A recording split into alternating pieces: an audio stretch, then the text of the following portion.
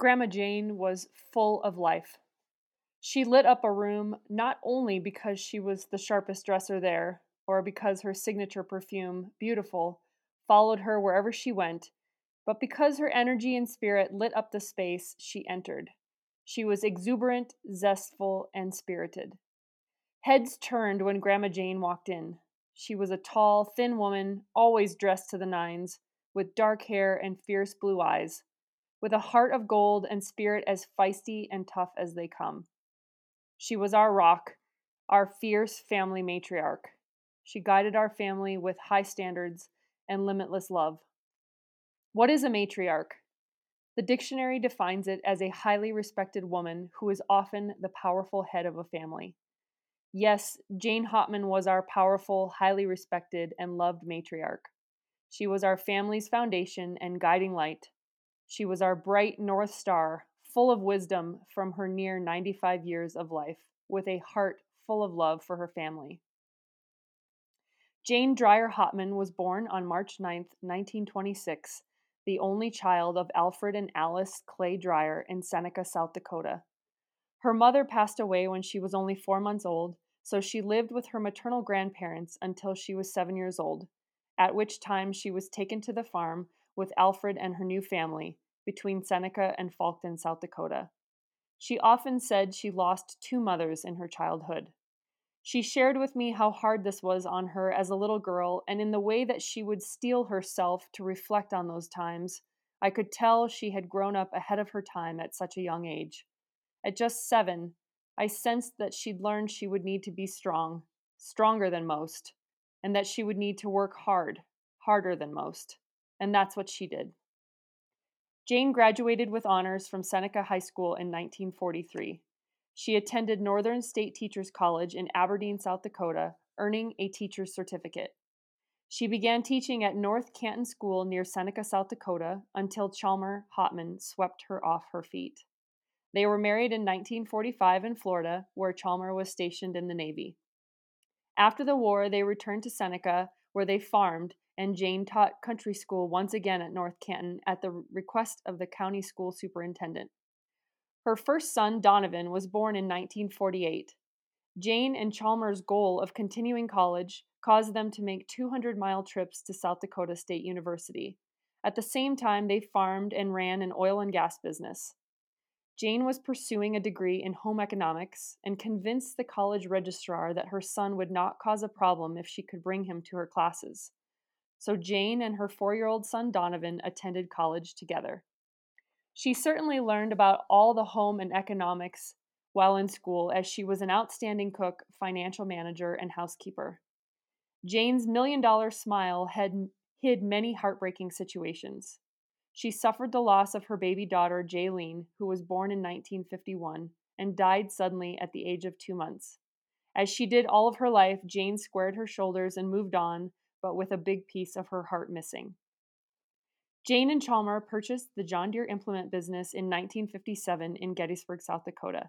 She was critical to the management of that business. At the same time, she managed the Pioneer seed corn sales, holding one of the oldest franchises in South Dakota.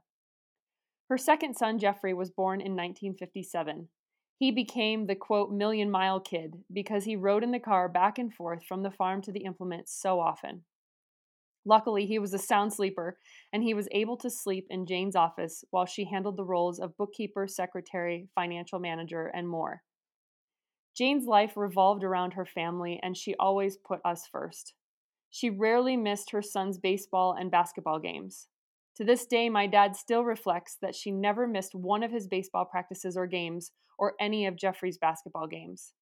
And at the same time, she still managed to have 3 meals a day prepared, never knowing who Chalmer would invite at the last minute to join them, but welcoming his unexpected guests into her home each time with grace and kindness. He would often drag salesmen from the implement home with him for lunch, and Jane would greet them at the door with a hello and add an extra place setting for them without missing a beat. Her list of accomplishments and skills doesn't stop there, however. She learned to co-pilot Chalmers' airplane. She drove tractors, combines, and grain trucks. She knew how to herd buffalo, she rode horses, cleaned pheasants, and canned corn. There wasn't much she couldn't do. Most importantly, she gave her love unconditionally. Her sons each married, Donovan to my mother Carol and Jeffrey to Bridget, and Grandma's heart expanded even more to share her unconditional love with her two daughters in law. Both shared close relationships with Jane, creating their own special memories and traditions with her, and the arrival of her granddaughters stretched her heart almost too big for her body. When Grandpa Chalmers suddenly passed away from a heart attack in 1986, Grandma Jane stepped into the role of president of Hotman Implement and continued to farm. As a young girl at the time, I recall finding this so impressive and inspiring. And at the same time, it was like, well, yeah, naturally, Grandma stepped in and did what needed to be done. One specific story from that time epitomizes Grandma's grit. When she got an offer to sell the implement, she was up day and night going over the books. She was to meet the buyer and his attorney in Aberdeen, about 100 miles from Gettysburg. Exhaustion set in, and she apparently fell asleep at the wheel, crossing over lanes, going into the ditch, where she hit an approach. Her car was upside down, so she crawled out the back window. She gathered the books, got a hold of friends who drove her to Aberdeen. She had dirt and some blood on her clothes, but she made the deal, and they didn't argue with her because she was so prepared. She did successfully then sell the implement and her home in 1988 and moved to Sioux Falls, South Dakota, while continuing to manage the farm operations. She spoiled her four granddaughters, Heather, Jessica, Tiffany, and me. Spoiled with a capital S. There was never a second when we doubted her love for us, not 1 second. Jeffrey's daughters are blessed with amazing magical talents, both in voice and instrumental talents. Grandma always delighted in hearing them sing and perform. Amazing Grace was a top choice of hers, and they often sang it together as a trio when our family was together. She was so proud of her granddaughters. We always knew we had her support in our endeavors. We were blessed by her unconditional love, friendship, and listening ear. She retired in 1994 and rented out her farmland, spending winters in Mesa, Arizona dancing, playing shuffleboard, and golfing, and spending her summers in Sioux Falls. In 2010, Grandma Jane won a gold medal in the South Dakota Senior Games in shuffleboard in the 70-plus age group, and she was at the age of 84. Yeah, like I said, she was amazing. In 2006, she sold her homes and moved to Omaha to be closer to her family. She downsized into an apartment in an assisted living facility and willingly gave up her car keys. I know this was a really hard thing for her, as she was always fiercely independent and self reliant, with a lead foot on the gas pedal, places to go and things to do. But once again, doing the right thing meant doing the hard thing, and Grandma did not run from doing hard things. Around her two boys, she was whole. Those three were a united front in a way not many families experience. They were a team balanced in strengths and opinions. It is a testament to the way she raised them, both very different men, equally, lovingly, guided by her faith and strong morals. She raised two very, very good men, both good in heart and mind, devoted sons, fathers, and husbands. She was always so proud of her boys. In recent years, they reversed roles with her and became her caregiver. I know how much she appreciated their time and efforts because she spoke of it every time we talked. She expressed her thanks for her sons, and even more so, she often commented to me just how thankful she was that Jeffrey and Donovan have such a close relationship with one another. You can see so much of Grandma Jane in both of them, in their commitments to high standards, being one's best, doing a job and doing it well, with their soft and strong hearts.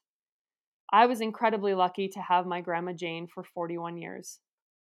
She taught me so much, both with her words and stories, and by her example. Every day, I strive to be like her and hope I'll be at least half the woman she was. My memories would fill volumes, but here are just a few. I remember like it was yesterday standing up in her Cadillac sunroof, my hair blowing in the wind, laughing. I'd hear her below me driving, laughing too. Those were magic moments just being with her in the Cadillacs she drove, always with the gold package, sporty and classy cars, perfect for my sporty and classy grandmother Jane. Grandma and I shared a love of sparkly jewelry. I remember as a young girl admiring the diamond ring she wore on her left ring finger. a ring she purchased for herself after Grandpa Chalmer died, a gorgeous, brilliant diamond on the hands of my gorgeous and brilliant Grandma Jane. For me, it was less about the way the ring looked and more about what it stood for.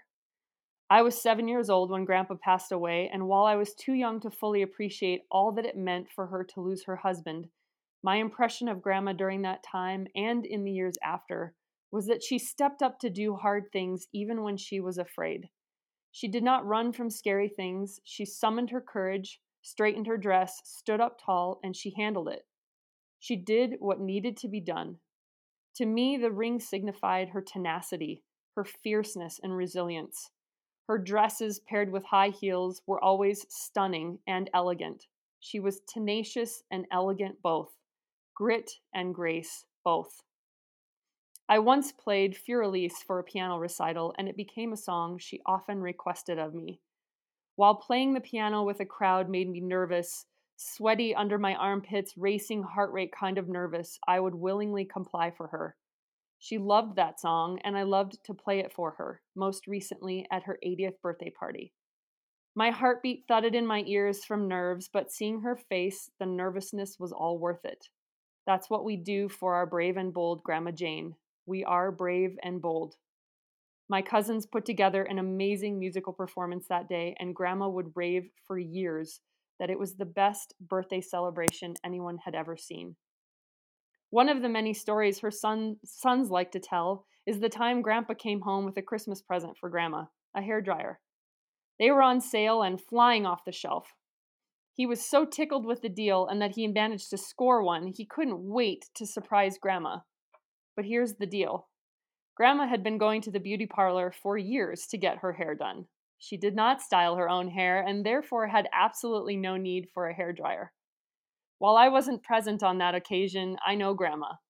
She would have accepted her gift with grace and gratitude, albeit some likely confusion. I bet she made Grandpa feel like $1,000,000 in that moment because that's just who she was. I was very blessed to enjoy a close relationship with Grandma Jane from the time I was a little girl. Unlike parents who have to discipline their children day to day, grandmothers get to simply enjoy the company of their grandkids. Grandma Jane and I enjoyed week-long visits when I'd stay with her in the summers in Gettysburg or later on in her Mesa or Sioux Falls homes. We always enjoyed shopping together, and for some unknown reason, we'd get to giggling and we couldn't stop. Our laughing fits would catch the attention of lookers on, and they'd smile too. The inside jokes between us, known only by us and our time together, were an apparent elixir for laughter. Those times were pure gold for me. We exchanged letters most of my life until recently when she began to lose her desire to write and preferred the phone. We settled into a Sunday evening phone call routine for the last few years. We'd catch up on her goings on in the assisted living facility, and I'd catch her up on my life. And she'd say to me, Megan, I don't know how you do it all. And I'd laugh and reply, Grandma, you were doing twice as many things when you were my age, and frankly, for your entire life. She would laugh and admit that yes, I was right. Truthfully, she was still doing it all. At 94, she still walked miles outside or indoors when the weather dictated. She did every single activity that her assisted living facility offered except for swimming. She was the resident to whom her neighbors came asking what was scheduled for that day. She was the one who rounded up comments from other residents for the comment box. Often the leader and spokeswoman, always impeccably organized, prepared, and put together. Always.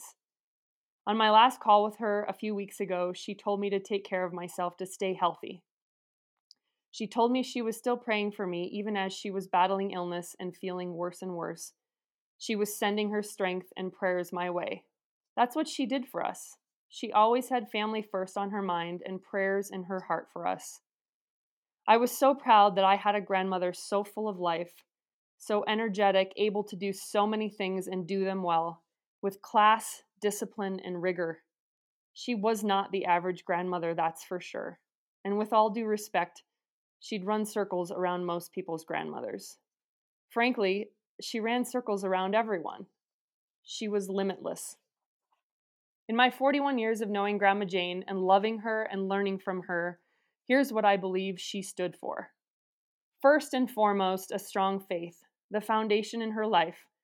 She instilled her faith in her family as well, her attendance in church a constant in her life, her prayers regular, and her self study of the Bible and readings a daily practice. And second only to her faith, family. Grandma Jane demonstrated fierce, loyal, unconditional love for her kids, their wives, and her grandkids. She showed support and sometimes tough love too, but always her focus was first on her family, and we knew that we were her most important and top focus. It is an incredible thing for one to leave such a legacy of unwavering love. She epitomized elegance to me. She dressed sharply and impeccably. She was witty. She listened and could recall things in a way no one else could. She could entertain, converse, dance, sing, cook. She could make anyone feel like $1,000,000 with her attention, her smile, the way she'd remember things about them, her ability to recall names, faces, and stories was simply unmatched. She stood for being the best, being her best, always doing one's best and doing it well. From the way she held herself to the way she spoke, Grandma Jane represented self respect, high standards, and discipline. You'd never see her do anything half assed. That just wasn't in her nature to do less than her best. I always respected this trait in her. This woman whose bed was made meticulously each morning, who was dressed to the nines even if just to do housework and open mail, whose kitchen was spotless and whose floor was clean enough to eat from. She took care of her homes, her cars, her possessions, this woman who came from very simple means, who worked hard her entire life. She showed me what it meant to be disciplined, to respect oneself in presentation, and to respect one's possessions and obligations. Implicit in this was her incredible work ethic. Grandma Jane never stopped moving. She was a constant flurry of motion, cooking, cleaning, pressing clothes, doing bookwork, running errands. She ran circles around us. That woman worked her tail off. I often wondered if work was meditative for her.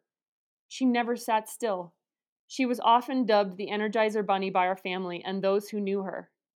Yet, ever so occasionally, if she sat down for only a few seconds too long, her head would fall back and she would close her eyes and rest. Otherwise, you were hard pressed to rise earlier than she did in the morning or get to bed after she finally retired. She seemed to run on love for her family, adrenaline, and a cup of coffee. And Werther's caramels, her favorite, plus the occasional bowl of vanilla ice cream, her other favorite. This self discipline and confidence gave her an aura of strength. While she was tall and thin, her mettle was thick and strong. Grandma Jane was one tough cookie, loving and kind, but firm. She showed me what it meant to stand strong even when things are hard, to do or say the hard things even when it would be easier to shy away or remain silent, and to be respectful even when disagreeing with someone. Grandma Jane also showed me what it meant to be fearless. She'd had a very impactful experience with water as a young girl, and as a result, lived with a paralyzing fear of water and drowning her entire life. Did this stop her from going snorkeling with her family in her 70s? No, it did not. Did her fears stop her from going parasailing above water in Hawaii? No. This is a woman who learned how to downhill ski in her 50s, who learned how to co pilot her husband's Cessna plane, who stepped in to run the Hotman business when her husband suddenly passed away. A lesser woman would have shied away from these challenges and fears. My grandma rarely said, "I can't." Instead, she would gather herself and her courage, and then she'd go for it.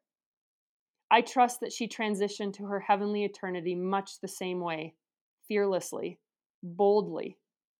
COVID kept us from being able to spend time at her bedside at the end, and while my family mourns the chance to have spent the last few weeks surrounding her, telling her we love her and sharing stories, laughing and crying with her, I also have peace knowing she got to take her time in greeting death on her own terms, with some well deserved peace and quiet around her. She was able to once and for all set down her lifelong role of caregiver, and she could simply be. I believe, even at the very end, she knew how much we all loved her, and in our absence in her room, she could welcome her transition to heaven on her own terms, quietly and peacefully. I trust that she met God in that moment when He came for her, with her fierce blue eyes alight, saying, I am ready.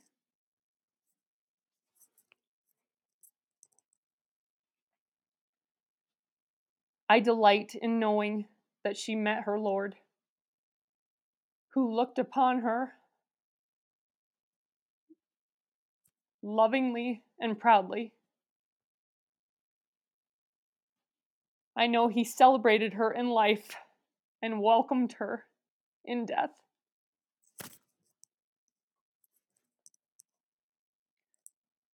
And after so many years apart, she is reunited with Grandpa Chalmer again, her sweetheart and partner, her co parent, and her co pilot. And she is also reunited with her beautiful daughter, Jaylene. I am comforted knowing that they are all together again. While we miss her dearly, I celebrate that she won't suffer from aching loneliness anymore. I smile knowing that she is surrounded by friends and family who've gone before her, and I imagine a huge welcoming party up there in heaven where she is the honored guest.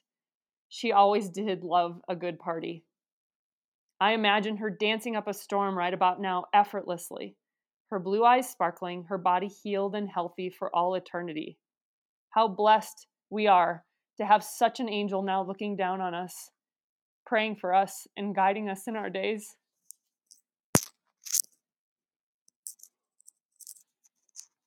I suspect that Grandma Jane would not want us to be sad. She would want us to dance unapologetically and often. She would want us to sing loudly. She would want us to drive fast with the windows down and the engine roaring, the sunroof open naturally. She would want us to dress up, to live like we mean it, fearlessly and purposefully. She would want us to love one another with abandon and to celebrate daily. Use the good china. Drink the good stuff. Wear the fancy outfit. Stop saving the quote good stuff for some special occasion. Enjoy it today. For no reason specifically other than we are alive in this moment, and that is a gift. She would tell us to get busy living and to live without regrets, to do the things, all the things, and tell your family often how much you love them.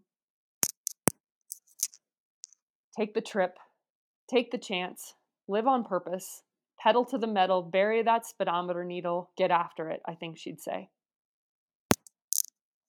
When we think of the legacy that we build during our lives and leave behind in our death, let us follow her example.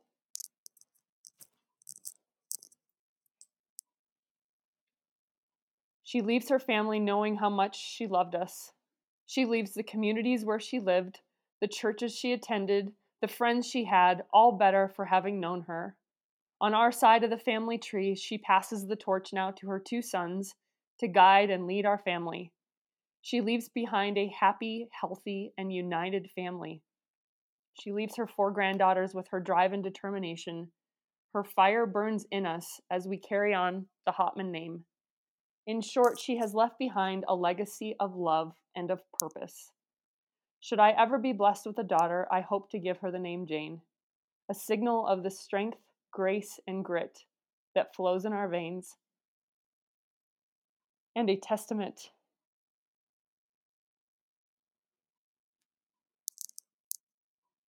to one of the greatest women I've ever known.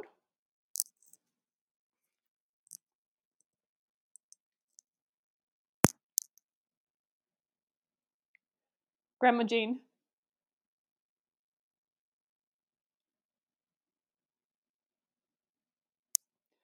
you will be dearly missed, forever loved, never forgotten. Thank you for being our guiding light, our brilliant and bright matriarch, now and forever. Until we meet again, we love you.